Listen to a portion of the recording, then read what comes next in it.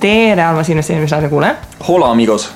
Meil on siin kaunis märtsikuu ja oleme saatega number 91. Aasta on 2017. 2017, väga tubli, Tauri. See on see aasta alguses tavaliselt jaanuarikuus kirjutab kohe 2016 ja siis nagu märtsikuuks on enam-vähem selge. Meil on täna selline saade, kus me oleme jälle külalise stuudiosse meelitanud. Ta on meil siin seina ääres, ära ei saa joosta. Ja kuna kevad on selline aeg, kus inimesed üldiselt kodusid tahavad vahetada, nii mina kui ka Tauri siin otsime kodusid ja muud kui kurdame, et mitte midagi ei ole, siis tunduski väga hea aeg kinnisvarast rääkida. Ja meil ongi täna stuudiosse meelitatud Tõnu Toompark. Tere, Tõnu! Tere! Ja me räägime siis kõikidest Tõnu tegemistest ja kinnisvarakoolist ja kinnisvaraturust ja ühesõnaga saate lõpuks siis mina ja Tauri saame vastuse, et kas siis on ikka mõtet praegu kinnisvara osta või no nüüd siis kohe tuleb tegelikult see pauk. Võib-olla peaks kohe ära küsima selle, et 2017 aasta märts on praegu käsil, et kas me oleme buumis või ei ole buumis? Kui see on, kuidas see oli kriis ja krahh, siis sellises kriisis ma tahaksingi elada. On surematu lause, et ega sellele nagu niimoodi jah vormis võib-olla vastata ei saa, et eks tulekski nagu defineerida, et mis asi on buum ja kui pahatihti tahetakse võrrelda seda, mis meil täna kinnisvaraturul toimub sellega, mis toimus 2007, mis oli buumi tipp, kus oli kinnisvaraturul just elamispindade turul tehingute arvu tipphetk, hinnad olid üleval ja siis täna on ju meil hinnad samal tasemel, et kas me oleme nüüd siis jälle buumis. No aga 10 aastat on möödunud. Inflatsioon. Aga meil on see numbri maagia vaata, et korra 10 aasta jooksul tuleb kriis, meil on 10 aastat täis, kus see kriis siis on? Ja, et ma küsin, siis võtan saatejuhi rolli sujuvalt üle ja küsin teilt, mis te arvate, palju meil on 10 aastaga keskmine palk Eestis kasvanud?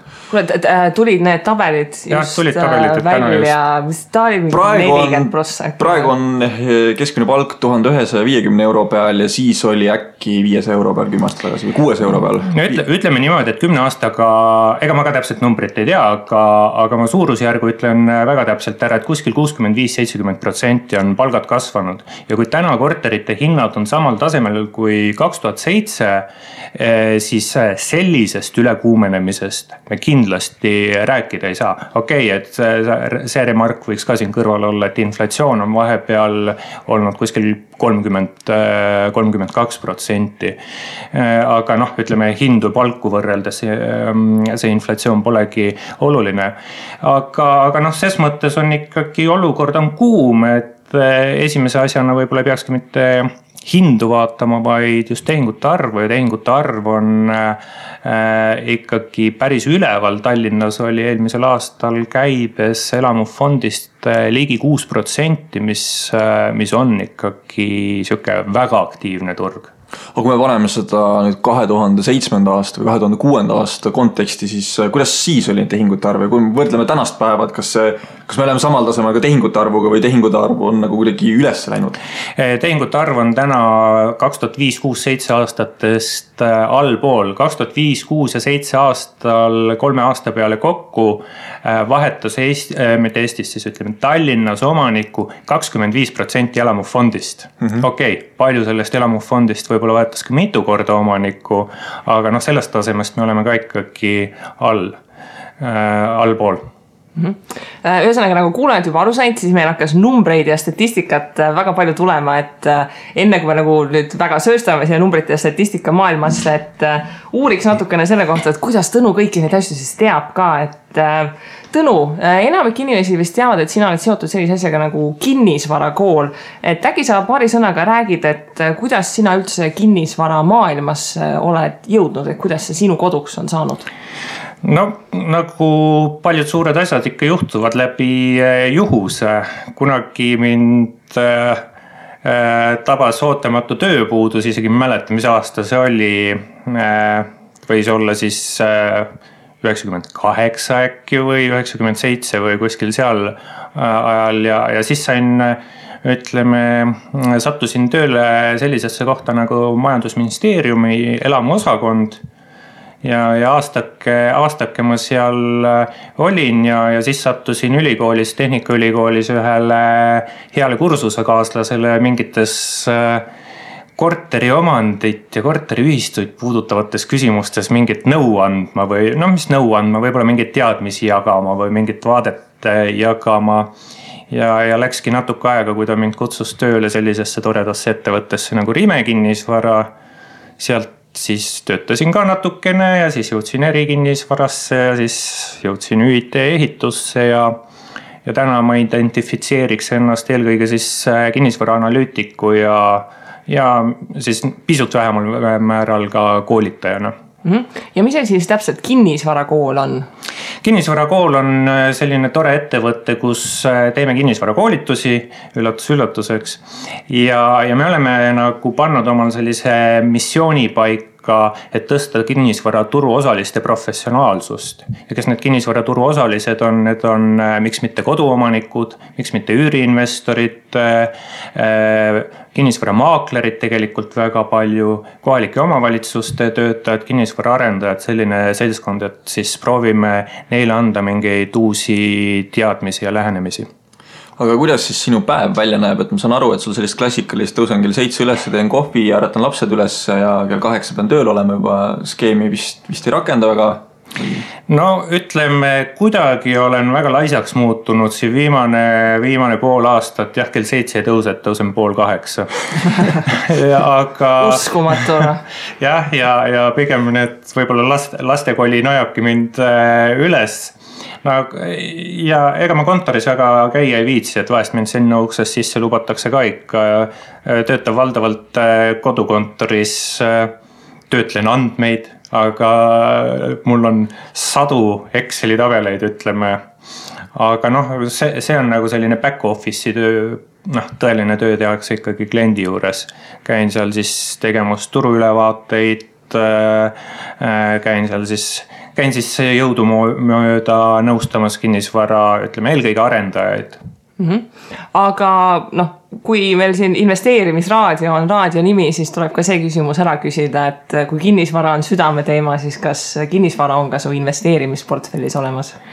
Jah, mul on kinnisvara investeerimisportfellis täitsa olemas, on mul oma kodu, aga selle kõrval on siis ka korterid, mida ma välja üürin, olen siis siuke mikroskoopiline aktsionär Merko ehituses, olen olnud ka Arkovaras, täna seal ei ole, siis on mul ka Baltic Horizoni fondiosakuid kinnisvaraga seonduvaid, Nordec on ka ja nii et kus siis andsin juba vihjeid, et on väärtpaberi investeeringuid. Tauri kindlasti tahab küsida, kas ühisrahastus ka on? On. Kus kohas Crowd Estate, Estate Guru? On Crowd Estate, Estate Guru, oma raha, Bondora ja rohkem vist polegi. Aga sa ütlesid kohe siin alguses, kui sa hakkasid küsimusele vastama, et investeeringute portfellis on ka oma kodu kui investeering. See on nagu siuke filosoofiline suur küsimus, et üks pool ütleb, et oma kodu ei ole investeering, teine ütlevad, et on investeering. Kuhu kategooriasse siis sina jääd, et kas oma kodu on investeering või ei ole? Siis ma sõnastasin natuke lohakalt kodu, et mul on kinnisvara portfellis on kodu, aga ma ei pea teda kindlasti investeeringuks. Ma olen siuke, nagu venelased ütlevad, nii rõbani miassa, ma olen nagu ikkagi 90% selle poole peale, et kodu ei ole investeering, aga kodu ostmine, siis selle alternatiiv on mis? Kodu üürimine, siis kodu ostmise juures on ikkagi selline säästmise, mitte investeerimise, aga just säästmise nagu moment on olemas. Aga ma väga selgelt kodu investeeringuks ei pea. Aga me seda juba natukene puudutasime, sa rääkisid, et sul on siin sadu Exceli tabeleid, et kui sa tegeled siin kinnisvara turu analüüsimisega, et kui investorid tahavad kinnisvaraga tegelema hakata, siis üks nendest Kiyosaki soovitustest on see, et mine käi vaata 100 korterit üle, et sul tekiks mingi turutunnetus. Aga kui nüüd siin üks investor tahab kinnisvaraga tegeleda, siis millist infot on tal üldse võimalik saada ja kuidas, et kui palju siis peab analüüsima, et sul tekiks mingi ettekujutus, et ma usun, et 100 Exceli tabeliteni selline tavaline väike investor vast ei jõua? Ütleme, õnne juurde ei ole ühte selget teed, et igal ühel on oma tee ja mul on nagu see õnn või mingis mõttes ka õnnetus, et mu kliendid on väga targad inimesed, aga nad võib-olla siis ongi, et noh, eks ma natuke nüüd niimoodi muudan seda asja piltlikuks, et nad vaatavad seda oma valdkonda siis kuskilt oma nurgast. Kinnisvara arendajad, eks teavad seal võib-olla ühte poolt, maaklerid nagu natuke teist poolt. Mina nagu näen enda funktsioonina just sellist 360 kraadi ümber siis sellist kinnisvara objektina või ümber kinnisvara turu käimist, kus ma vaatan kõiki külgi või siis et kuskil tuleb teha valik, et vaatan neid olulisi külgi ja annan siis sellist teist vaadet juurde. Ja noh, kust neid andmeid saab, ega selles mõttes kõik need andmed, mis kätte saadavad, on tegelikult avalikud. Noh, tüüpilised siuksed, kinnisvarast rääkides eelkõige Maa-amet, Statistikaamet, Eesti Pank, kinnisvaraportaalid, mis siis kas annavad mingit statistikat välja või siis ka siukest pilti. Ja tegelikult üks asi, mis siis minu teenuse juures on siuke unikaalne, mida teised ei paku, on see asi, et ma käin igakuiselt kõik Eesti korteriarendusprojektid üle. Põhimõtteliselt võib öelda, et ma korrastan nende hinnakirjad, panen Excelisse, mis annab mulle siis võimaluse näha, et kui suur see pakkumine on, palju seda pakkumist on kuu aja jooksul juurde tulnud, kui palju seda pakkumist on ära kadunud, võiks arvata, et on ära müüdud, millised on hinnad, millised on näiteks korterite suurused ruutmeetrites või tubade arvu mõõtmes. Nii et see on selline unikaalne pool. Ja üks asi on need numbrid, teine asi on see tõlgendamise oskus, mis on siin siis, ütleme, pikkade aastatega kogunenud ja ega sellest kõhutundest ei saa üle ega ümber. Aga võib-olla toome siis fookuse natukene kitsamaks ja räägime Eesti südamest, et ei mitte Paidest, vaid Tallinnast, et mis siis tegelikult majanduslikult ju Tallinn ja Harjumaaga sanavad siin circa pea 60-70% Eesti SKT-st või? Et kuidas siis on Tallinna turg, et kas kehtib kinnisvaraseadus asukoht või Tallinnasse või igale poole korteri osta? No mis asi on turg, eks kõigepealt turg on see koht, kus ma olen siuke teoorias ka tugev, ma arvan. Definitsioonid paika. Et mis asi on turg? Turg on koht, kus tehakse ostumüügitehingut, kus nõudlus ja pakkumine kohtub ja selles mõttes, kui me räägime kinnisvaraturust, eks me saamegi rääkida Tallinnast. Me saame rääkida Tartust ja andku pärnakad andeks, Pärnu juures juba tekivad nagu küsimused, et kas seal siis on see turg nagu selles mõttes, kas seal on seda nõudlust ja pakkumist, kes saavad üldse kokku saada ja sobivuse korral siis tehingut teha või mitte. Pigem nagu see Pärnu jäi väga nagu vaikellu, aga nüüd tundub, et see tehingute arv läheb üles.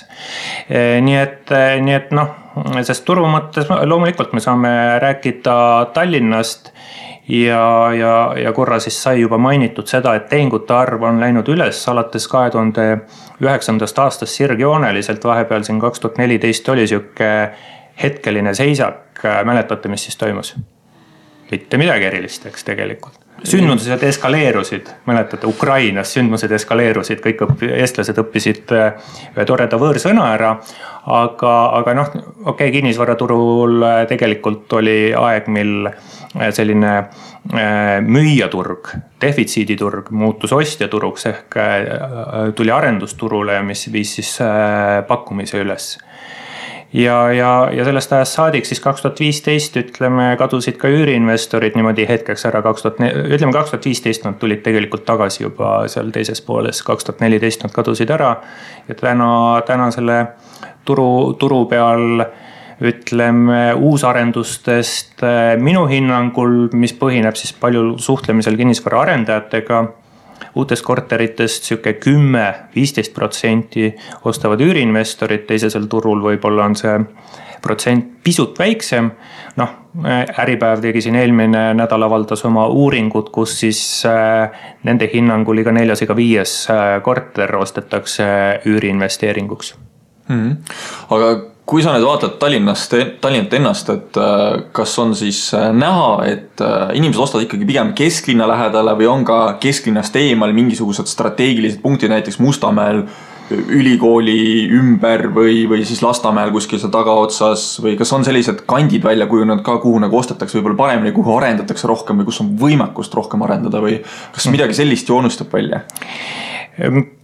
Jah, ütleme tegelikult see võiks nagu päris huvitav teema olla, pakkuda Maa-ametile välja, et pange iga tehingu kohta kaardi peale punkt. Aga kinnisvara saab osta müüa, eks seal, kus see kinnisvara on, et see on siuke piirang ja tegelikult kesklinn on kõige aktiivsem. Kesklinnas on see arenduseks alanud siis ajaliselt kõige varem pihta. Kesklinna arenduste maht moodustab nüüd ütleme kuskil 30%, 35% kogu arenduse mahust Tallinnas. Ja see tähendab ka seda, et seal tehakse kõige rohkem tehinguid. Okei, seal on konkurents on tihe, müügiperioodid on pisut pikemad kui Tallinnas keskmisena. Mis on nagu selline tehingute rikas koht on veel, ma täiesti eraldaks, et Põhja-Tallinnast ühe omaette linnaosa ära, see Kalamaja, kus üks maja on teise otsaseks, mida arendatakse, projekte on palju ja see, et projekte on palju, arendajad tahavad müüa, eks neid tehinguid ka tehakse. Lasnamäe on selline vaeslaps läbi aja olnud. Lasnamäel on see arendus, ütleme, kas me räägime elamuarendusest või kaubandusest, kõik need asjad on mingi viitajaga jõudnud. Täna on ikkagi Lasnamäe turg ka, ütleme, käima läinud ja on aktiivne. Lasnamäel elab siis üle 4% ju Tallinna elanikest. Aga kui me võrdleme näiteks Peetriküla, mis on siis tegelikult Tallinna kesklinnale ju autoga sõites päris lähedal, 10 minutit võib-olla maksimaalselt, et kui me võrdleme nüüd Peetriküla Mustamäe asukohaga, Mustamäelt kesklinna on palju kaugem sõita, et kuidas sulle tundub kogu see tehingu aktiivsus ja need hinnad, et mis on siis soodustatud punkt, kas Mustamäe või siis pigem Peetriküla, et kas Peetriküla ümber võiks hakata tekkima mingisugune veelgi suurem asum või on pigem see, et olemasolevad linnaosad täienduvad veel, et need tühjad olemasolevad platsid, mis veel on, kraabitakse kokku, ehitatakse 9-kordsed majad peale, kui saab. No ikkagi Mustamäe nagu on teistsugune kant kui Peetri. Eks hoonestus on teist tüüpi, kõrgem ja tihedam ja ses mõttes Mustamäel kindlasti tehakse tehinguid rohkem. Peetri on uus tähendab seda, et see kvaliteediklass on eks kõrgem, ütleme, et isegi 10 aastat tagasi ehitatud korter on parem kui selline, ütleme mingite enamus kvaliteedi omaduste poolest on ta parem kui Mustamäe 65. aastal ehitatud korter.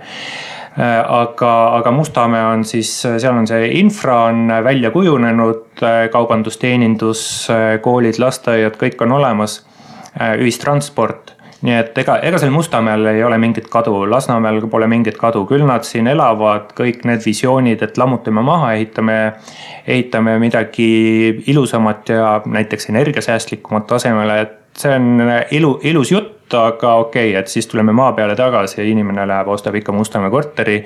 Kui ta on rikkam, siis ta võib-olla vaatab sinna Peetri poole, et need on nagu erinevad sihtrühmad ka. Kes see ostavad? Aga mida siis Tallinnas kõige rohkem ostetakse, et millel see turul see nõudluse surve kõige suurem on, et mitu tuba ja kui palju ruute ja kas korterid või kas meil Tallinnas maju ka näiteks liigub?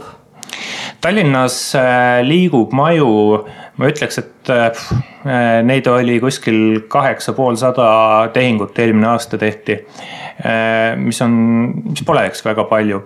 Aga mis tähendab seda, et meie elamufond on pärit mis ajast, on nõukogude ajast pärit valdavalt nõukogude aegne masseehitus, kus ehitati Mustamäe, Lasnamäe, Haaberstis, siis Väike Õismäe ja see nagu tegelikult määrabki selle nagu trendi, et vaatame, mis Lasnamäe korteritega, mis Mustamäe korteritega juhtub ja see trend on nagu suhteliselt ühtlane.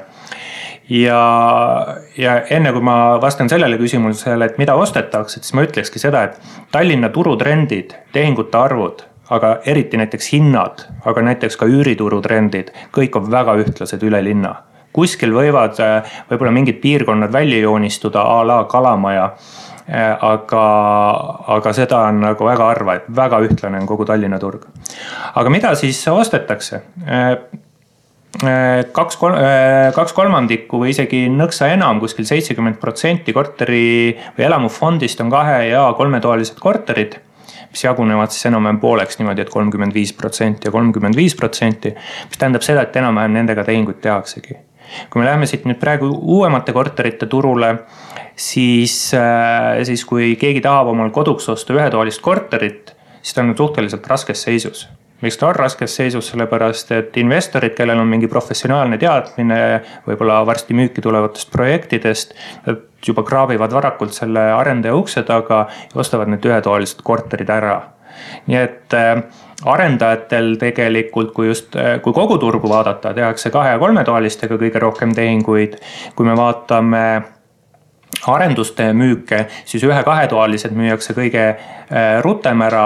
See, kus näiteks 3-sed ja 4-sed müüakse rutem ära kui väiksed korterid, siis see on mingi erand. Võib-olla on siis ka hinnastamises mingi aps tehtud või lihtsalt juhtus nii. Aga kas on turul tunda ka, et mingisugune objekt on nagu puudu, et ma tean, Kristi ostis siin endale sellise 12 ruutmeetrise üüritoa, et täna neid ei tohi vist ehitada enam, et kas sellistest väikestest korteritest on puudu või on hoopis mingitest suurtest korteritest puudu või on ikkagi tavapärane selline 2-3-toaline. Et inimesed ju tegelikult meil täna väga suurte peredega enam ei ole, aga siiski kui juba pere on olemas, siis otsitakse võib-olla 4-toalist korterit ja mina näiteks mõtlengi selle peale, et see 3-toaline on selline, et et seda ühte tuppa paned on ju ühe lapse, saad teise lapse ka, et kui sa tema siis paned, et kes see 3-toalist üldse täna võib-olla tahab? Või sellist nagu väljanägemist ei ole, et see 3-toaline oleks probleem ja ei ole ka väikeste korteritega probleem, et neid keegi tahaks või? Ütleme niimoodi, et ühe lapsega on nagu päris lihtne, et mul on 3 last ja nagu kui ma tahaks igale lapsele oma magamistuba, siis omale magamistuba ja veel kabinetti ka, no sellist korterit nagu leiab ainult kuhugi vana linna, kus lihtsalt hoone arhitektuur kirjutas ette, et muud lahendust pole võimalik teha ja siis see on nagu überkallis muidugi. Aga kui nüüd mõelda, et millest puudu on, siis ütleme 2, 3, 4-toalistest korteritest ei ole puudu. Kindlasti mitte. Võib-olla tegelikult just need mikrokorterid ja ka siis 1-toalised korterid ja võib-olla näiteks ka 2-toalised korterid, siuksed hästi pisikesed, alla 40 ruudu või seal 40 kandis. See on see, millest on puudu. Miks ma ütlen, et neist on puudu, siis üks põhjus on just see üüriinvestorite poolt tulev nõudlus, mis need kaubad turult ära rabab, aga teisalt Kristi võib rääkida, kui hästi tal üüriäri läheb, aga nii palju kui mina tean, siis need väikekorterite üürilandjad on suhteliselt rahul omadega. Nad leiavad need üürnikud ka. Nende pindade ehitamine ei ole nagu keelatud olnud, aga siin on eks omad nüansid. Neid pindu pole võimalik olnud teha elamu maa peale, kus on siis nii parkimisnormid kui insolatsiooni nõuded, ehk päike peab sinna tuppa sisse paistma ja seda on väga raske lahendada. Okei, siin aeg lendab, see oli vist 2 aastat tagasi oli veel nõue, et keskmine eluruumi suurus per maja peab olema siis 90 ruutmeetrit, varasemalt oli ta 100. See oli siis küll brutopind, eks. Ehk üks mees, kelle nime nimetama ei hakka, endine linnapea, kes praegu ei ole linnapea, oli siis arvanud, et see on võimalus peresid linna meelitada. No okei, et nagu paljud tema otsused läks nagu täitsa võssa. Aga täna tegelikult just nendest väikestest korteritest rääkida, sellistest mikrokorteritest, neid projekte on nagu seeni peale vihma, aga ütleme, need seened siis alles pistavad oma kübarad sealt kuskilt sambliku ja okaste vahelt välja. Neid asju on töös päris palju. Aga okei, nüüd tuleb järgmine probleem, et arendajad ei suuda lihtsalt linna valitsuse võimekuse tõttu oma projekte ehituslaani viia. See on kuulda tõepoolest on erinevatest kohtadest, ma ei hakka ka mingisugust nime inimesi välja siin tooma, aga pigem olen ka kuulnud seda, et täna on probleem see, et kogu projekti õnnestumine jääb selle taha, et sa ei saa vastavaid lube kätte. see venib ja venib ja venib ja võib-olla teinekord otsitakse ka mingisugused põhjuseid, mis siis jällegi kuu aega lükkab jälle edasi ja siis sa likvideerid selle probleemi ära, aga siis tuleb välja, et sa oled vale probleemi ära likvideerinud ja lükatakse jälle kuu aega edasi, siis tegelikult ka investorite tootlus nagu langeb kogu aeg, sest et aeg läheb pikemaks ja keegi ei taha nagu sellist riski ka nagu väga võtta. Jah, no ma võin öelda, et minu nagu üürileandja karjäär on nüüd ainult 2-aastane, aga kui me nüüd eelmine aasta teist üürnikku otsisin, siis ikka läks märkimisväärselt kauem üürnikku otsimisega, et esimest korda läks mul 2 päeva, siis teist korda läks 3 päeva, nii et lausa 50% rohkem. Aga ühesõnaga see on küll nii, et kui sa paned ta üles, seda on mõistlik, siis selles suhtes pärast nagu esimest 2 tundi pole mõtet nagu kõnesid vastu võtta, sellepärast et lihtsalt nagu nõudlus on nii kõva. No võt, seal on eks väike korterite puhul on see üürihind nagu eurodes madal, kommunaalid on madalad ja sinna on nagu nõudlust nendelt inimestelt, kes tahavadki eelkõige sellist magamiskohta. Kui me räägime juba suuremate korterite üürile andmises, siis meil on ka jutust läbi käinud korduvalt see, et üüriinvestorid ostavad, siis seal sektoris ikkagi pakkumine kasvab ja üürile andmine läheb järjest keerukamaks. Ma võin nagu omast kogemusest rääkida, kus ma andsin siin 2-toalist korterit üürile, mis on, ütleme niimoodi, kesklinna piiri peal, ta on küll kesklinna poole peal, aga mitte päris südalinnas ja siuke suuremat tüüpi korter, 63 ruutu, kus sisuliselt tuleb, ütleme, väikse 300 kommunaale maksta ja okei, et võib-olla ma ise tegin ka mingeid asju valesti või laisalt, aga see oli suhteliselt raske ja ma räägin nüüd selle aasta kogemusest. Kas siis võib öelda, et üürihinnad on saavutamas oma lage, et pigem võib-olla jääb asi kas sinna pidama või siis tuleb isegi allapoole, sellepärast et hakkab erinevate pakkumiste vahel siis konkurents tekkima, et kes saab ikkagi oma objekti välja anda, sellepärast et vakants on ju ka oluline probleem, et mida kauem on su korteri tühi, seda vähem sa teenid, aga su kulud on ikkagi olemas seal. Jah, et vähe sellest, et sa üüritulu ei saa, kommunaale pead sa ikka maksma ja halb lugu, kui see vakants satub ka talve peale. Aga kui ma püstitaks siis ise küsimuse niimoodi, et kui üürileandja üürnikku ei leia, et mis ta siis tegema peab? Et mis hoovad tal üldse on, millega mängida? Eks ongi... No viimasel ajal tehakse mingi eriti äge Facebooki kuulutus, kus kirjutatakse mingi hipster story juurde oma korteri. Luuakse narratiiv, eks? Luuakse narratiiv, see on väga hea, eks? See on väga hea, kui inimene suudab midagi sellist välja mõelda, aga enamasti ikkagi minnakse kohe hinna kallale. Enamus kinnisvara omanikke näevad siis ainsa kangina hinda, et kuigi võiks mõelda siis tõesti kas narratiivi peale, ilusate piltide peale, siis võiks mingid portaalidest tasemeteenuseid osta, need võiksid olla need vahendid, mis siis aitavad kuidagi siis ettepoole selle nimekirjas tõusta. Aga enamus oskab hinda kangutada ja mul on küll raske uskuda seda, et üürihinnad saaksid nagu tänase pakkumise juures tõusta ja veel olukorras, kus seda pakkumist lisandub. Aga kui nagu üüriturust võib-olla selline perspektiivi küsimus, et eestlaste puhul on teada, et eestlastele väga meeldib kinnisvara, et see, et sa saad oma kodu seina silitada, sellel ei ole nagu võrdväärset tunnet, et tegelikult enamike eestlaste selline unistus kipub ikkagist olema see, et see on see oma kodu, kui tahan löön naela seina ja siis ei tule mingi üürileandja, kes kurdab, eks ju, et kuidas Eestis üldse nagu üürituruga on selle koha pealt, et kas üürituru nagu osakaal või tähtsus nagu elamufondis, kas ta on suurenemas, et kas Eesti inimesed nagu üürivad rohkem? Et kas ühelt poolt võib-olla seda ei jaksa lihtsalt osta või teiselt poolt sellepärast, et see üürimine kuidagi nagu Lääne-Euroopa riikide eeskujul hakkab nagu normaliseeruma? No ma olen nagu väga skeptiline selles osas, et me nüüd mingi Lääne-Euroopa eeskuju kuidagi võtame, et eks ikkagi see ole selline majanduslik otsus. Ja kui osta ei jõua, eks siis tuleb üürida. Ja samas nagu, mis selle üüri nõudluse ja pakkumisega on, eks okei, see on meil nagu jutust nii palju läbi käinud, pakkumine suureneb. Siin hästi kaua opereeriti sellise numbriga, et üüriturg võiks olla kuskil Tallinnas 15% sellest elamufondist. Tallinnas on kuskil 200 000 eluruumi kokku. Siis rahva eluruumide loenduse alusel võiks öelda, et meil kogu Eestis on üüripindade osakaal või üürnike osakaal küll inimestes, siis see on natuke teine asi, on kuskil 20%. Siis mina nagu Tallinna kohta paneks jälle oma kõhutunde mängu, ütleks, et Tallinnas on ikkagi siuke tugev 25, kui mitte 30% elamufondist on üüripinnad, mis on ja see on aja jooksul oluliselt kasvanud.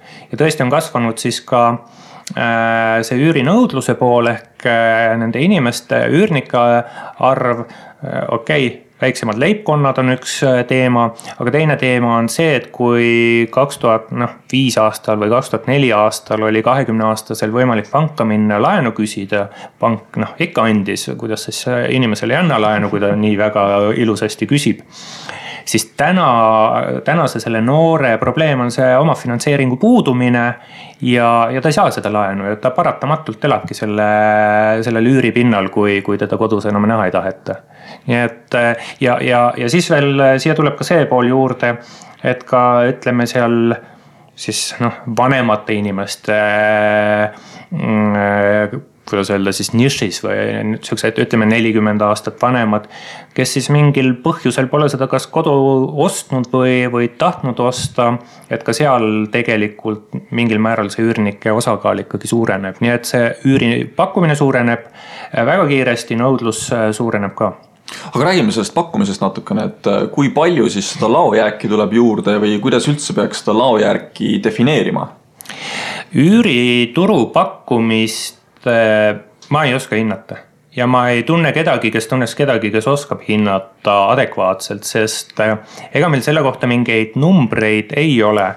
Ja kui me alustasime sellega, et kas kinnisvaraturul on buum või mitte, siis kinnisvaraportaalide turul on kindlasti buum, et meil on kv.ee ja City24 ja siis on veel mingi 7 portaali, eks ei hakka neid praegu ette lugema, et mul ka ei oleks, aga ja ütleme, mida see portaalide buum tähendab seda, et need pakkumised killustuvad kuhugi erinevatesse kohtadesse ära, et vanasti oli ikka et ühte portaali 2 inimene oma kuulutuse pani ja sai mingigi hinnangu anda sellele pakkumiste arvule. Aga praegu on see väga raske ja annaks jumal, et keegi ei läheks seda teed, mis siin Maksuamet on mõelnud, et teeks üürilepingute registri, mille üks osa on siis ka üüriportaal.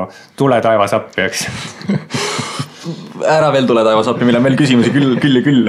Et aga lähme siis korra üüri pealt siis võib-olla üleüldse selle uusarenduste peale, et nii portaalidest rääkides, kui me räägime laoseisu just perspektiivi silmas pidades, et kui palju siis arendusprojekte tehtud on ja kas need arendusprojektid jõuavad siis pigem nendesse 2 suuremasse portaali ikkagi üles, et ma võin leida nii ühest kui teisest sama objekti üles või on seal ka see, et tegelikult inimene, kes tahab arendusprojekti, peab minema kuskile 3. portaali, sellepärast et 2 suuremast üleval ei olegi.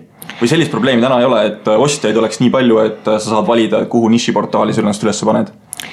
Ütleme niimoodi, et tänased kinnisvara arendajad, mitte kõik, aga ütleme nagu arendatavate korterite mahu osas ikkagi suur enamus, ma ei tea, 90% ikka on professionaalid. Ja professionaal peab nagu suutma teha õiged valikud ja tegelikult see on ikkagi nii, et meil on nagu paar portaali, mis nagu töötavad ja need teised nagu ütleme siuke 3. ešelon, seal nagu minu meelest on arvamus see, et me tegime tehnilise lahenduse ja nüüd kliendid, et tulge siia, kliendid ei tule. Nii et nagu 90% või isegi rohkem uutest arendustest leiab ikkagi pigem isegi mõlemast suurest portaalist või vähemalt ühest neist niimoodi, et see on üksikuid arendusprojekte, mida mina, kes ma seda turgu siis nagu ikkagi vähemalt 2 korda kuus väga selliselt tõsiselt ülekammin, et äkki kuskil on midagi juurde tulnud, et siis oma uusarenduste monitooringu teenust kvaliteetselt pakkuda, et on siukseid projekte, mis mulle isegi üllatusena välja tulevad, et vaatad, et on juba mitu kuud müügis olnud ja pool on müüdud ja Aga räägikski sellest, et kuidas need uusarendused müüvad, et kuna mina olen siin jälginud uusarendusi, mul on sellised väga eksootilised soovid, et ma otsin Tallinnas mõistliku hinnaga ridaelamu boksi, et nüüd Tõnu võib nagu muiata siin, et kui mõistlik see soov on, eks ju. Aga kui vaadata siin erinevaid uusarendusi, eks ma vaatan igasugused erinevate suurste korteritega asju, siis kuna ma ise siin Kristiines elan, siis aeg-ajalt nagu vaatan, et kuskil mõni tühi plats on ja siis vaatan, et mõni silt on püsti pandud, et hakkame ehitama siin aasta lõpus ja siis lähen koju ja teen veebilehe lahti ja siis vaatan, et kolmandik on müüdud ja siis kolmandik on broneeritud ja siis mõni üksik kõige õnnetuma planeeringuga on siis veel põhimõtteliselt alles. No eks ta niimoodi on. Meil siis pakkumine, uute korterite pakkumine, mille alla või loeme siis ka ridaelamu korterid, on siin tegelikult viimased, ütleme 3 kvartalit olnud suhteliselt stabiilne, siuke 2300-2500 pakkumist on siis ütleme igakuiselt üleval. Ja kui sa tahad mõistliku hinnaga saada, kui on müüdud, et ju siis keegi on nagu mõistlikuks pidanud seda, eks sa võib-olla pead seda oma mõistlikkuse kriteeriumeid kuidagi niimoodi sättima ja keerama siia korrigeerima ülespoole. Kui palju täna on seda FOMOt ehk fear of missing out või siis seda kartuse ilmu, et ma nüüd jään ilma? Et kas sellest või tulla need mõistlikkuse müügid, et Kristi näeb, et kõik on nagu ära müüdud, et tegelikult inimesed kardavad ilma jääda, sellepärast, et hinnad ju tõusevad ju. Ütleme niimoodi, et ma hakkan sealt tagantpoolt vastama, et hinnad ei tõuse ja ei tõuse. Ütleme aastataguse ajaga võrreldes on tänane uute korterite pakkumishind kuskil niimoodi 3%, 4% kõrgemal. Palgatõus 7,6% aastaga. Ja et nagu selles mõttes, et hinnad eest ära jooksevad a la, mis toimus 2005-2006 aastal, seda nagu täna ei ole. Ja nüüd see küsimuse esimene pool oli mis? Fear of missing out. Jah, kas inimesed kardavad ilma jääda? Siin on nagu teatav paradokseks, et kõik nagu projektid müüvad, aga tegelikult ikkagi valikuvõimalus on pigem nagu lai. Kui on nagu mingid erilised kriteeriumid, eks, et ma tahan, et see magamistoaken oleks kindlasti ida suunas ja elutoaken oleks kindlasti lääne suunas ja oleks täpselt nagu 75-78 ruutmeetrit, no siis on kindlasti raske. Eks see kinnisvara äri ja kinnisvara ostmine ole see teema, kus alati tuleb teha mingeid järeleandmisi. See ilmajäämise hirm võib mängu tulla äkki siis just nende pisikorterite puhul, kus on siis mitte ainult koduostjad, kes ka kaua otsustavad, vaid need investorid on seal nõudluse poole peal mängus. Kui me võrdleme nüüd nõukogude aegseid korterid omavahel, et kuskil näiteks Mustamäel või Kristiines, need on küllaltki sarnased, hinnaklass on enamasti küllaltki samasugune, et kui mina nüüd ostjana lähen müüja juurde, ütlen, et näed, seal pakutakse sisuliselt samat asja 5000 eurot odavamalt, tee mulle nüüd alla. Sellepärast, et võrdlusbaas on olemas. Kui me vaatame nüüd uusi arendusi, siis kõik majad on sisuliselt mingi oma lahendustega. Seal on, kes on pannud radikaseine, kes on vesipõrnad kütte pannud ja juba sellistes asjades tuleb see erinevus sisse. Kui palju on täna ostjal üldse mingisugust kauplemisruumi, kui ta läheb selle uusarenduse müüja juurde või kas, ühesõnaga küsimus on see, et kas täna on uusarenduste puhul ostja või siis pakkuja turg, et kes on eelises? See olukord, see ei ole üldse lihtne küsimus, võtaks hea meelega järgmise, aga ma proovin vastata. Et siin on nagu sellised paradoksid mängivad, mis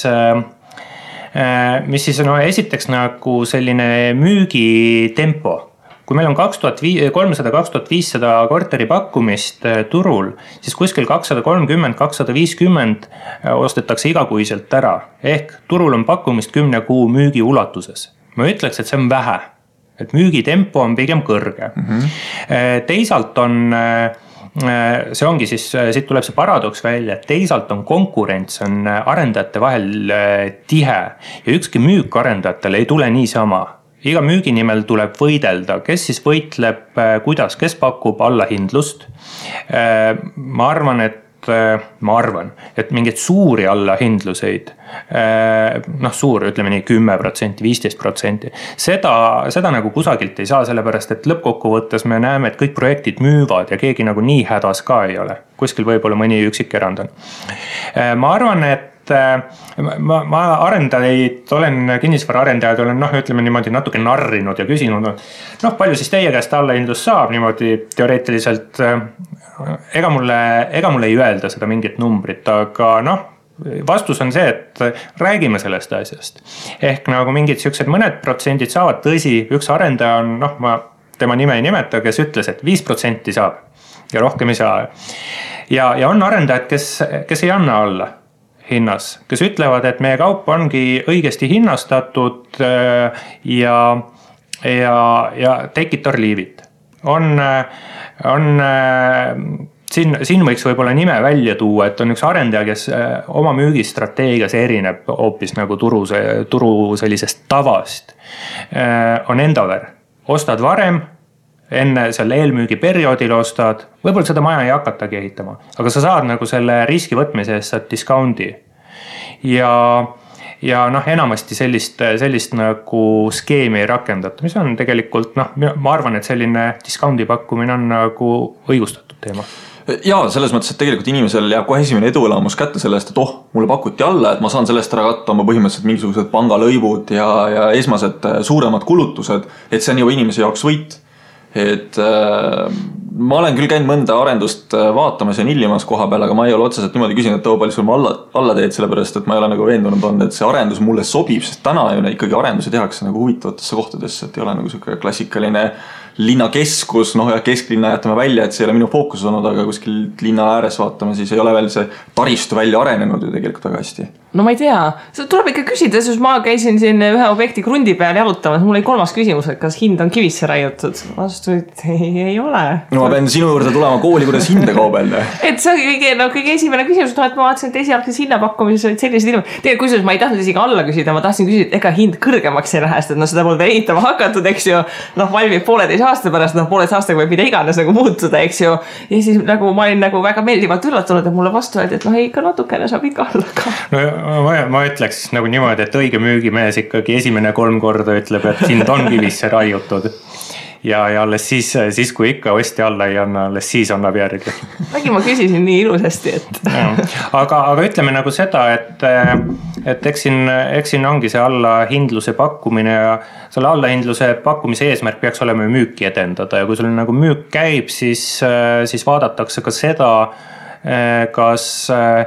mis faasis see ehitus on? Kui ehitus on nagu alles käima läinud näiteks ja arendajal on kõik 2-toalised müüdud, siis ta ei anna nagu veel viimasele 2-toalisele allahindlust. Kui tal on nagu ehitus on valmis ja tal endal on kommunaalkulud seljas, siis ta annab võib-olla sellele korterile, mille vastu on vähem huvi, ütleb, et näed, võta see discountiga ära, ta saab nagu vaevast lahti. Kui suur on täna üldse see risk, et maja esimesed broneeringud lastakse ära teha, aga tegelikult maja ehitama ei hakatagi? Selliseid eelmüügi, ma ei tea nüüd, kuidas öelda, kas ebaõnnestunud eelmüüke, et selliseid on pigem nagu väga üksikuid, mis siis tegelikult enamasti toimub on see, et selline eelmüügi periood, kus tegelikult asjad ei ole veel päris nagu lukus just selle tähtaegade osas. Et need nagu venivad ja venivad pikemaks, et siis pikendatakse, et okei, me algul plaanisime eelmüüki teha 3 kuud, aga näed, meil on nagu 4 müüki veel vaja, et pangast nagu finantseering saada. Pikendame, siis proovime nagu veel 2 kuud edasi lükata. See, et nagu eelmüüki tulnud hoone nagu nii-öelda ära kaob minu monitooringu orbiidilt, see on midagi väga erandlikku. See oli praegu hea point, mis sa välja tõid, et eelbroneeringu perioodil pank ei anna laenu veel projektile, et tihtipeale seal ka arendajad võivad natuke vastu tulla hinnas, et nad saaksid ikka oma kriitilise massi kokku ja nad saaksid selle projektiga edasi minna. No täpselt niimoodi jah, sest ütleme, ma võin sellise näite tuua, mis mul üks kinnisvaraarendaja rääkis. Ostja ütleb, et see korter, mis sa pakud, on kõik hea hinnaga, hea planeeringuga, ostaks selle ära, aga ma ei viitsi oodata aasta valmimist. Ma vaatan ringi. Arendaja ütles, et ta nagu ütleb, et aga selle aastaga võib-olla sa jääd sellest korterist ka ilma. Ei no küll ma midagi ikka leian. Ja ongi nagu turul on pakkumist on ja just seda ilmajäämise hirmu ei ole. Ja arendajad teavad ju seda, et kui inimene saab ikkagi käega katsuda ja saab sinna 3. korrusele oma jala viia ja vaadata, et milline see vaade seal päriselt on, mitte milline see mingi 3D pilt on, siis see aitab nagu müügile kaasa. Aga müügist veel rääkides selline müügiteemaline viimane küsimus, et ruutmeetri hinnad on selline hea emotsionaalne mõõdik, et siin vahepeal on selliseid objekte tulnud, kus müügi ruutmeetri hind sinna üle 3000 euro on küündid ja siis need sotsiaalmeedias saavad peksa, et nagu mis mõttes, et inimene peab nagu aasta aega tööd tegema, et 2 ruutu saaks endale osta, et kuidas nagu nende keskmiste ruutmeetri hindadega on, et kui tehingud ikkagi üldiselt igasugustes linnaosades tehakse, siis mul vist tundub, et need keskmised ruutmeetri hinnad linnaosa baasil siiski erinevad märkimisväärselt. Ja loomulikult erinevad. Kui me räägime 3000-sest ruutmeetri hinnast, siis see on ikkagi selgelt siuke kesklinna hind või siis seal peab nagu mingi maasikas juures olema, et näiteks Plessneris mere kõrval, eks, mis ta oli seal 10 meetrit merest vist reklaamisid ennast, siis see on see maasikas, mis lubab sellist hinda küsida ja see inimene, kes peab 2 aastat tööd tegema, et siis 1 ruutmeetri osta või 2 või 10 aastat või mis iganes, see on selge, et ta ei olegi selle kauba klient. Ta ei peaks nagu seda kaupa hindama, nii-öelda Škoda ostja, Škoda on väga hea auto, ei peaks nagu vaatama, et Lamborghini, kuule, et miks see nii kallis on, et Tallinnast Tapale sõidan ikka sama ajaga, Aga siin on mingisugused universaalseid numbreid või keskmisi ka olemas, mida siis nagu inimene võiks võrrelda, et kui tema näiteks mingisugune netokuupalk on selles suurusjärgus, siis tema peaks suutma oma korteri välja osta a la 10 aastaga, et siis vastavalt see suurus on nagu paigas tema palgale või mingisugused muud näited või sellist asja üldse vaadata? Iseenesest võiks ju kuhugi laenukalkulaatorisse panna nagu numbrid sisse niimoodi, et ma kulutan oma sissetulekust kuskil 20-25% laenumakseks, mis on siis 30-aastane. Et kui üle selle hakkab minema, siis minu meelest läheb nagu juba üle võlli kuskil. No Rootsis on asi vist eriti hull, et seal on üldse laenud on 130 aastat pikad. Sellest vähendati vist 80-le või? Ja siis anti teada, et ei tulnud välja kuidagi see vähendamine. Nagu alati. Rootsi on muidugi selline ekstreemne näide riik, kus ma ei tea, 200 aastat vist sõda pole olnud ja kus vahepeal siis nii-öelda võlgasid pole ära nullitud. Nemad võivad lubada omal sihukest luksust, äkki loodame, et jõuab meilegi selline aeg äkki kunagi mingis mõttes, aga eks sa ole selle kinnisvaraturu vussi ajanud. Loodame, et vähem kui 200 aasta pärast, ära ole nii pessimist. Aga enne kui me teeme kiirkursuse üüriportfelli loomisesse, siis see boonusküsimus, et Tõnu, mida sina arvad meie valitsuse suurepärasest plaanist üürimaju ehitama hakata? Ja nüüd on küll hirm, et ma lähen jälle väga emotsionaalseks. Ei ole hullu, meid keegi väga ei kuula, nii et... No kuule, üüri pakkumine suureneb, see on eks meil mitu korda jutust läbi käinud ja nüüd siis üks nagu valitsus on võtnud pähe, et peaks nagu nende samade üürile andjate käest kogutud maksurahaga neile samadele üürile andjatele nii-öelda kosja minema, nagu siis, kes ta oli Piibeleht, läks Vestmanile tema enda rahaga kosja. No, tule taevas appi, ma jälle ütlen ainult.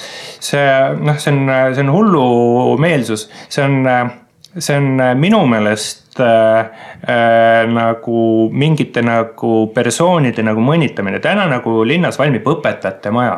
Ehitatakse õpetajatele maja. Kes need õpetajad on nagu, et neile peab maja ehitama. Õpetajatele tuleb normaalne palk maksta, et nad saavad omal ise selle korteri osta. Ei, aga see õpetajate maja seal Lasnamäe tagumises otsas, mul kohe, kui see teada välja tuli, keegi linkis mulle, et kuule Kristi, et ma otsid siin kodus, ma vaatasin, et seal oli mingi pihiksed 1-2 toolisid, tõesti kuskil mingi jumala Lasnamäe ääres. Pääskrast on tore käia. ma ei tea, kuidagi äkki ma saan sellele mingi kaitse sellele ideele võtta, et meil on probleem, et me koolitame õdesid ja need õed lähevad Soome ja ma ei tea, kuhu iganes nad lähevad.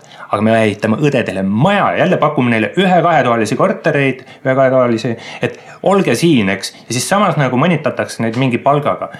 Maksaks neile õdedele sellist palka, et nad jõuavad omal ise kodu osta ja kui nad võtavad eluasemelaenu, ei lähe nad kuhugi. Noh, issand jumal, eks. Aga eks see selline nännitamine, siuke lapsehoidmise värk ole, kus inimesed siis seotakse mingi partei lubadustega ära ja siis need inimesed peavadki nagu ootama neid armuandja, sest muidu on ikkagi väga nagu nigel. Ma arvan, et ma olen kõik oma hinnangud andnud sellele asjale, aga üks asi, mida ma pean nagu ütlema, on see, et mis baasilt tehakse neid otsuseid, et siis neid riiklikult toetatud üürielamuid rajada. Tehti küsitlus, ega siis niisama ei saa ju teha. Küsiti inimestelt, kas te tahaksite elada parema kvaliteediga elamispinnal odavama hinnaga? Ei. No. Ma tõde õigust lugenud, mulle meeldib see pirelemine. Ja sellise uuringu võtab nagu üks ministeerium oma tegevuste aluseks.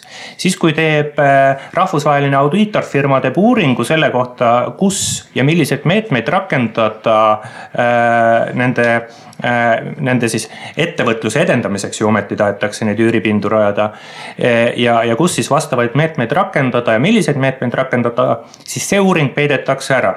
Selle on ministeerium ära peitnud, Kalevi alla pannud väitega, seal ei ole midagi avalikkusele huvi pakkuvat. Nüüd läks kohe nagu põnevaks, eks ju.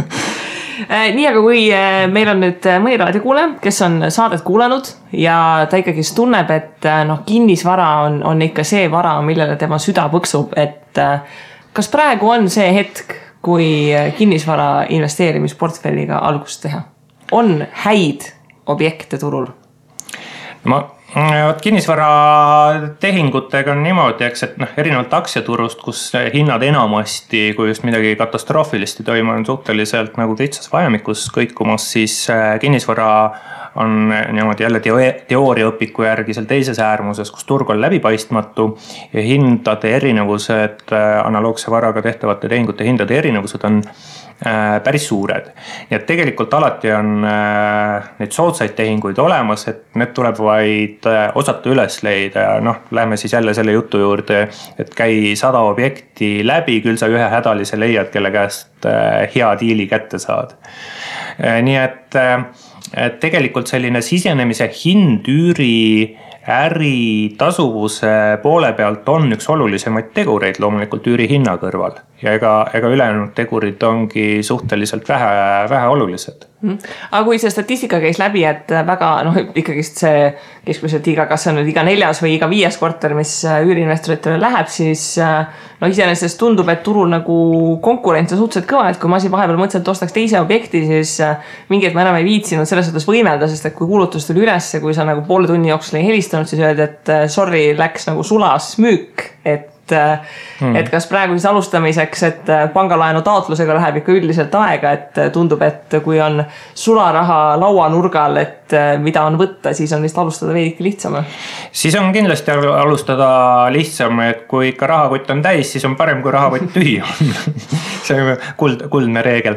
Aga eks see tegelikult see konkurentsi olukorra peale mõtlemine, see on nagu väga oluline. Kui kinnisvara äris üldse, kas me räägime siin vara omamisest ja väljaüürimisest või räägime arendamisest näiteks, tavapäraselt üks oluline konkurentsieelis on kapitali omamine. Et see, kellel raha on, see saab siis kas kiire tehingu teha või saabki mingi vara osta ja seda siis välja üürida või arendada. Siis täna tegelikult selline kapitali omamine ei ole konkurentsieelis. Kapitali on võimalik pangast odavalt saada, võib-olla siis ei ole nagu lihtne seda saada, kui ma lähen panka ja ütlen, et ma tahan nüüd oma elu esimest korterit osta ja seda välja üürida.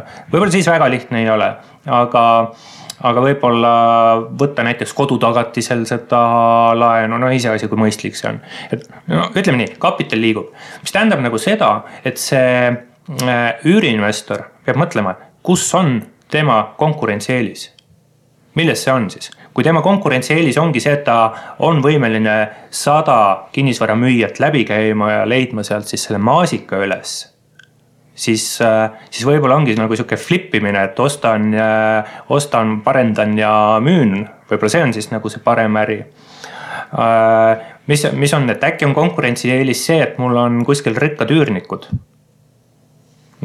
Võib-olla see on, eks taskust võtta. Jah, mul on taskust võtta, eks see on nagu selline kinnisvara äri üks konkurentsieelis, et võib olla küll, et mul on kliendid olemas. Näiteks mingid rikkad saatkonna inimesed, kes raha ei loe ja tahavad veel peale kõige muu 10-aastast lepingut.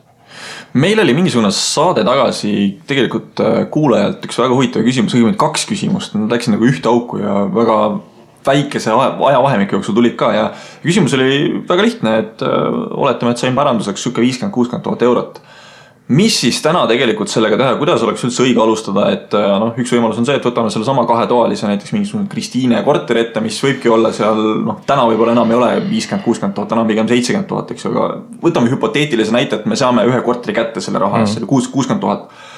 Kuidas nüüd oleks siis tegelikult õige, et kas ühe korteriga alustamine ongi nagu see õige asi või siis teine asi on see, et kui meil ei ole hüpoteetiliselt raha on võimalik pangast nagu saada rohkem, et kas me siis peaksime tegema ala 10% sissemaksu, kui meil on see võimalus olemas ja võtta hoopis 10 objekti, kõik ülesse võimendada või on jälle taaskord siin mingisugune suur risk, millega algaja võib alt minna või kuidas seda 60 000 siis oleks nagu mõistlik paigutada ja kas üldse kinnisvarasse kõike või?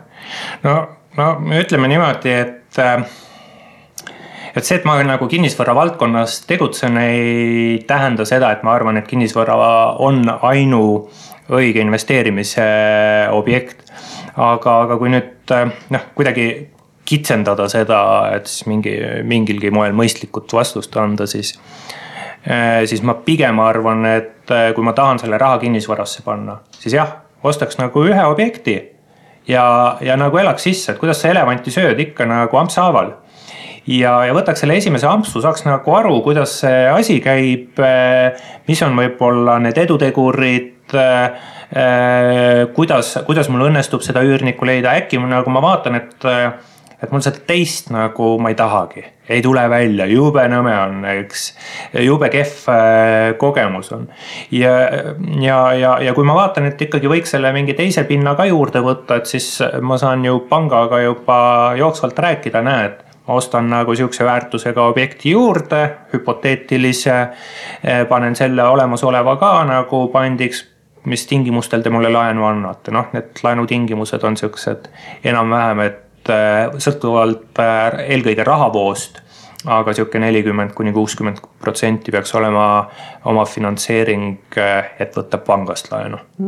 Mina ostsin sama loogikaga selle oma esimese objekti, et mõtlesin, et äkki mulle üldse ei meeldi. Eks ma ostan ühe ja vaatan, mis saab. Et teeks väikse reklaamipausi ka vahepeale, et me kinnisvarakoolist teeme üürikoolitust, kus me tegelikult käimegi nagu sellise üürikorteri ostmise loogika läbi ja muuhulgas käime ka Excelis finantsplaani läbi, mis mõjutab, kui palju mõjutab, kuidas mõjutab.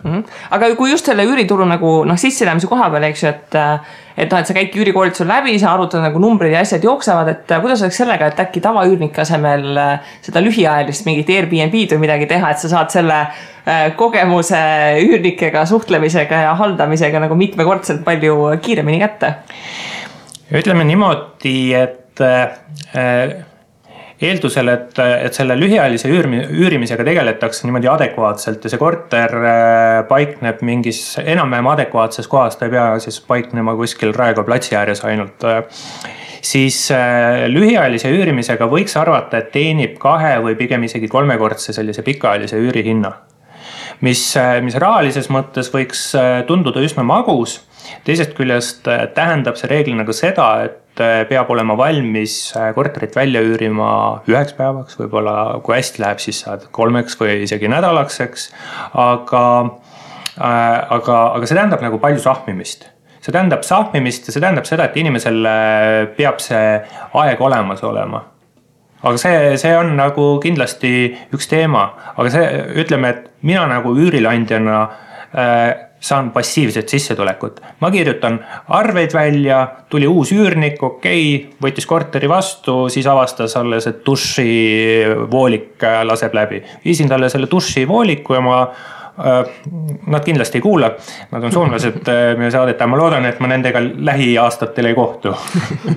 Milline on selline tootlus keskmiselt, mida võiks oodata üüriobjektilt, et mingisugusesse vahemikku ta ikka jääb ju. Et oskad, ma ei eelda mingit täpset numbrit 8,67, vaid kas ta jääb näiteks 5-12% vahele või kuhu? Ei, ärme siin tee nalja, et ütleme ikka täpsed numbrid välja.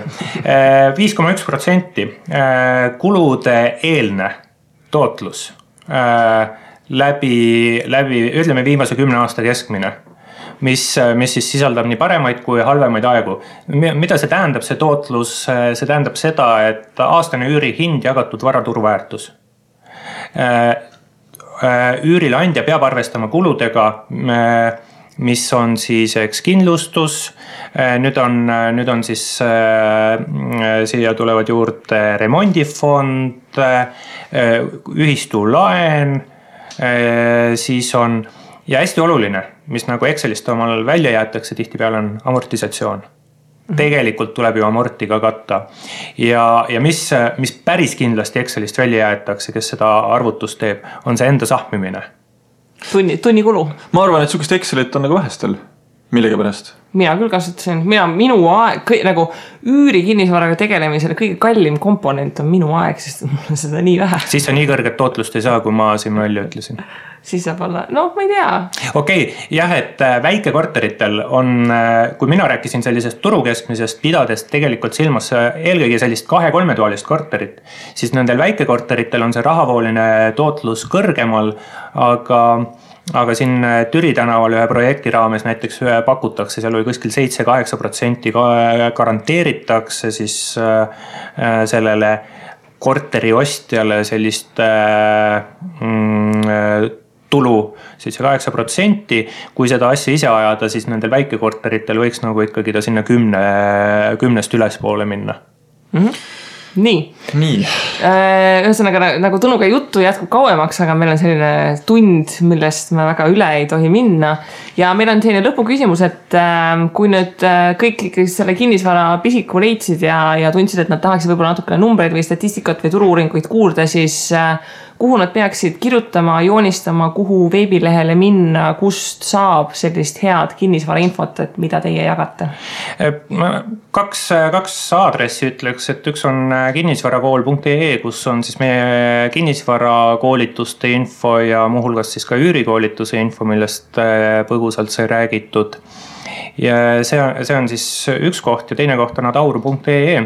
See adauru.ee on Eesti kõige suurema kinnisvara uudiste arvuga sait, kus siis saab lugeda nii minu eelkõige minu lühianalüüse selle kohta, mis turul toimub, aga sinna siis ma koondan ka erinevate kinnisvarabüroode turuülevaateid, ma ei tea, näiteks Pindi, Domus kinnisvara, Arko vara ja nii edasi ja nii edasi ja nii edasi. Ja mis Tõnu jättis veel mainimata, siis kinnisvarakool annab raamatuid ju ka välja. Ja muidugi, me oleme 10 kinnisvara valdkonna käsiraamatut välja andnud, muuhulgas, ma ei tea, teeme investeerimisraadio kuulajatele mingi üüri käsiraamatule mingi soodustuse või see polnud ennem kokku lepitud. Me võime kirja panna kõik asjad soodustust saab. Kinnisvarakooli raamatupoes kasutage ostukorvis sooduskupongi investeerimisraadio.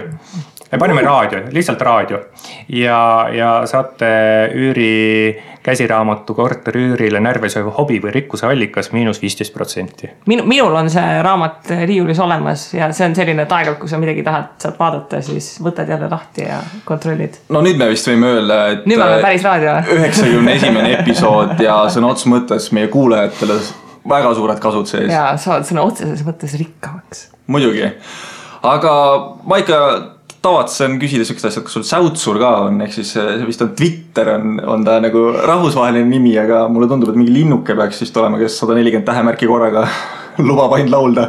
Kas mingisugune Twitteri handle ka on, millega inimesed saavad jälgida, mis sa teed, jagad mingid uudised huvitavad? Või ka Facebook? Jah, Facebook .com/kaldkriips kinnisvara, sealt näeb nagu tegelikult jah, sellele sama Taure peegeldust Facebooki, aga kõik võivad mu sõbraks hakata hulluga. Kõik vanad sõbrad võivad mind jälle üles leida. Ma arvan, et nime nagu guugeldades leiab mind igalt poolt üles. Mu andmed ei ole sugugi salajased. Ja... No, Eestis ongi väga keeruline salaja tegutseda. Ei, mis ennem tuli välja ju, et on ka uusi arendusprojekte, millel on pool müüdud ja Tõnu avastab selle paar kuud hiljem, kui müük on üldse... Jaa, vaat see on nagu tõeline salajast värk, et kui sa teed kinnisvara projekti, nii et Tõnu ei tea. No eks see tähendab seda, et seal on siis mingitele oma sõpradele, tuttavatele või arendajale endale on midagi siis ära bronnitud reeglina. No, ehitan endale maja ja siis mis üle jääb, siis või maha. See ei ole midagi erandlikku. Aga vanasti vist tehtigi siis 2007 aasta, kus osteti krundikene, siis pandi paaris maja püsti, ühes elasid ise ja teine siis nagu, mis sa välja müüsid, aga sa elasid nagu tasuta kogu selles kompleksis, sellepärast et teine tõi nii palju raha sisse, et sa said oma osa tasuta. Noh, ime asju. Ühesõnaga, mida rohkem meil siis turg ronib, siis seda rohkem igasuguseid ime asju me nägema hakkame, nii et me saame vaadata, et millal me Tõnu uuesti saatesse kutsume, et kas meil buum lõhkeb aasta või 2 või 3 pärast, et mis hetkel me seda postmortemit tegema hakkame, et kas siis seekord oli siis kinnisvaraturul teisiti. Vist ei hakka seda siin lõppu küsima, et kinnisvara see saab ainult ju väärtuses kasvada. Nagu... Ei ole mingit võimalust, et kinnisvara hinnad langevad, kui siis väga harva. Siis väga palju. See on see lause, mis nüüd tsitaadina läheb väripäeva, et Tõnu Toolmak ütles, et kinnisvara hinnad ei lange mitte kunagi. Või siis väga harva. Või siis väga harva. Ja väga palju. Ehk siis kuulajatele nüüd see 100 korterit tuleb üle vaadata ja natukene ennast harida ja kõik, kes siis uusarendusi jahivad, siis küsige ikka hinda alla, vaata, vahest saab ka. Tasub proovida. info@investeerimisraadio.eu ootab teie kirju samamoodi nagu alati. Teinekord tuleb meile päris huvitavaid küsimusi ja neid me kindlasti ka kajastame siin siis mingisuguste saadetena. Võt, aga meie poolt siis selleks nädalaks tšau ja uuel nädalal jälle. Aitäh, Tõnu! Aitäh kutsumast!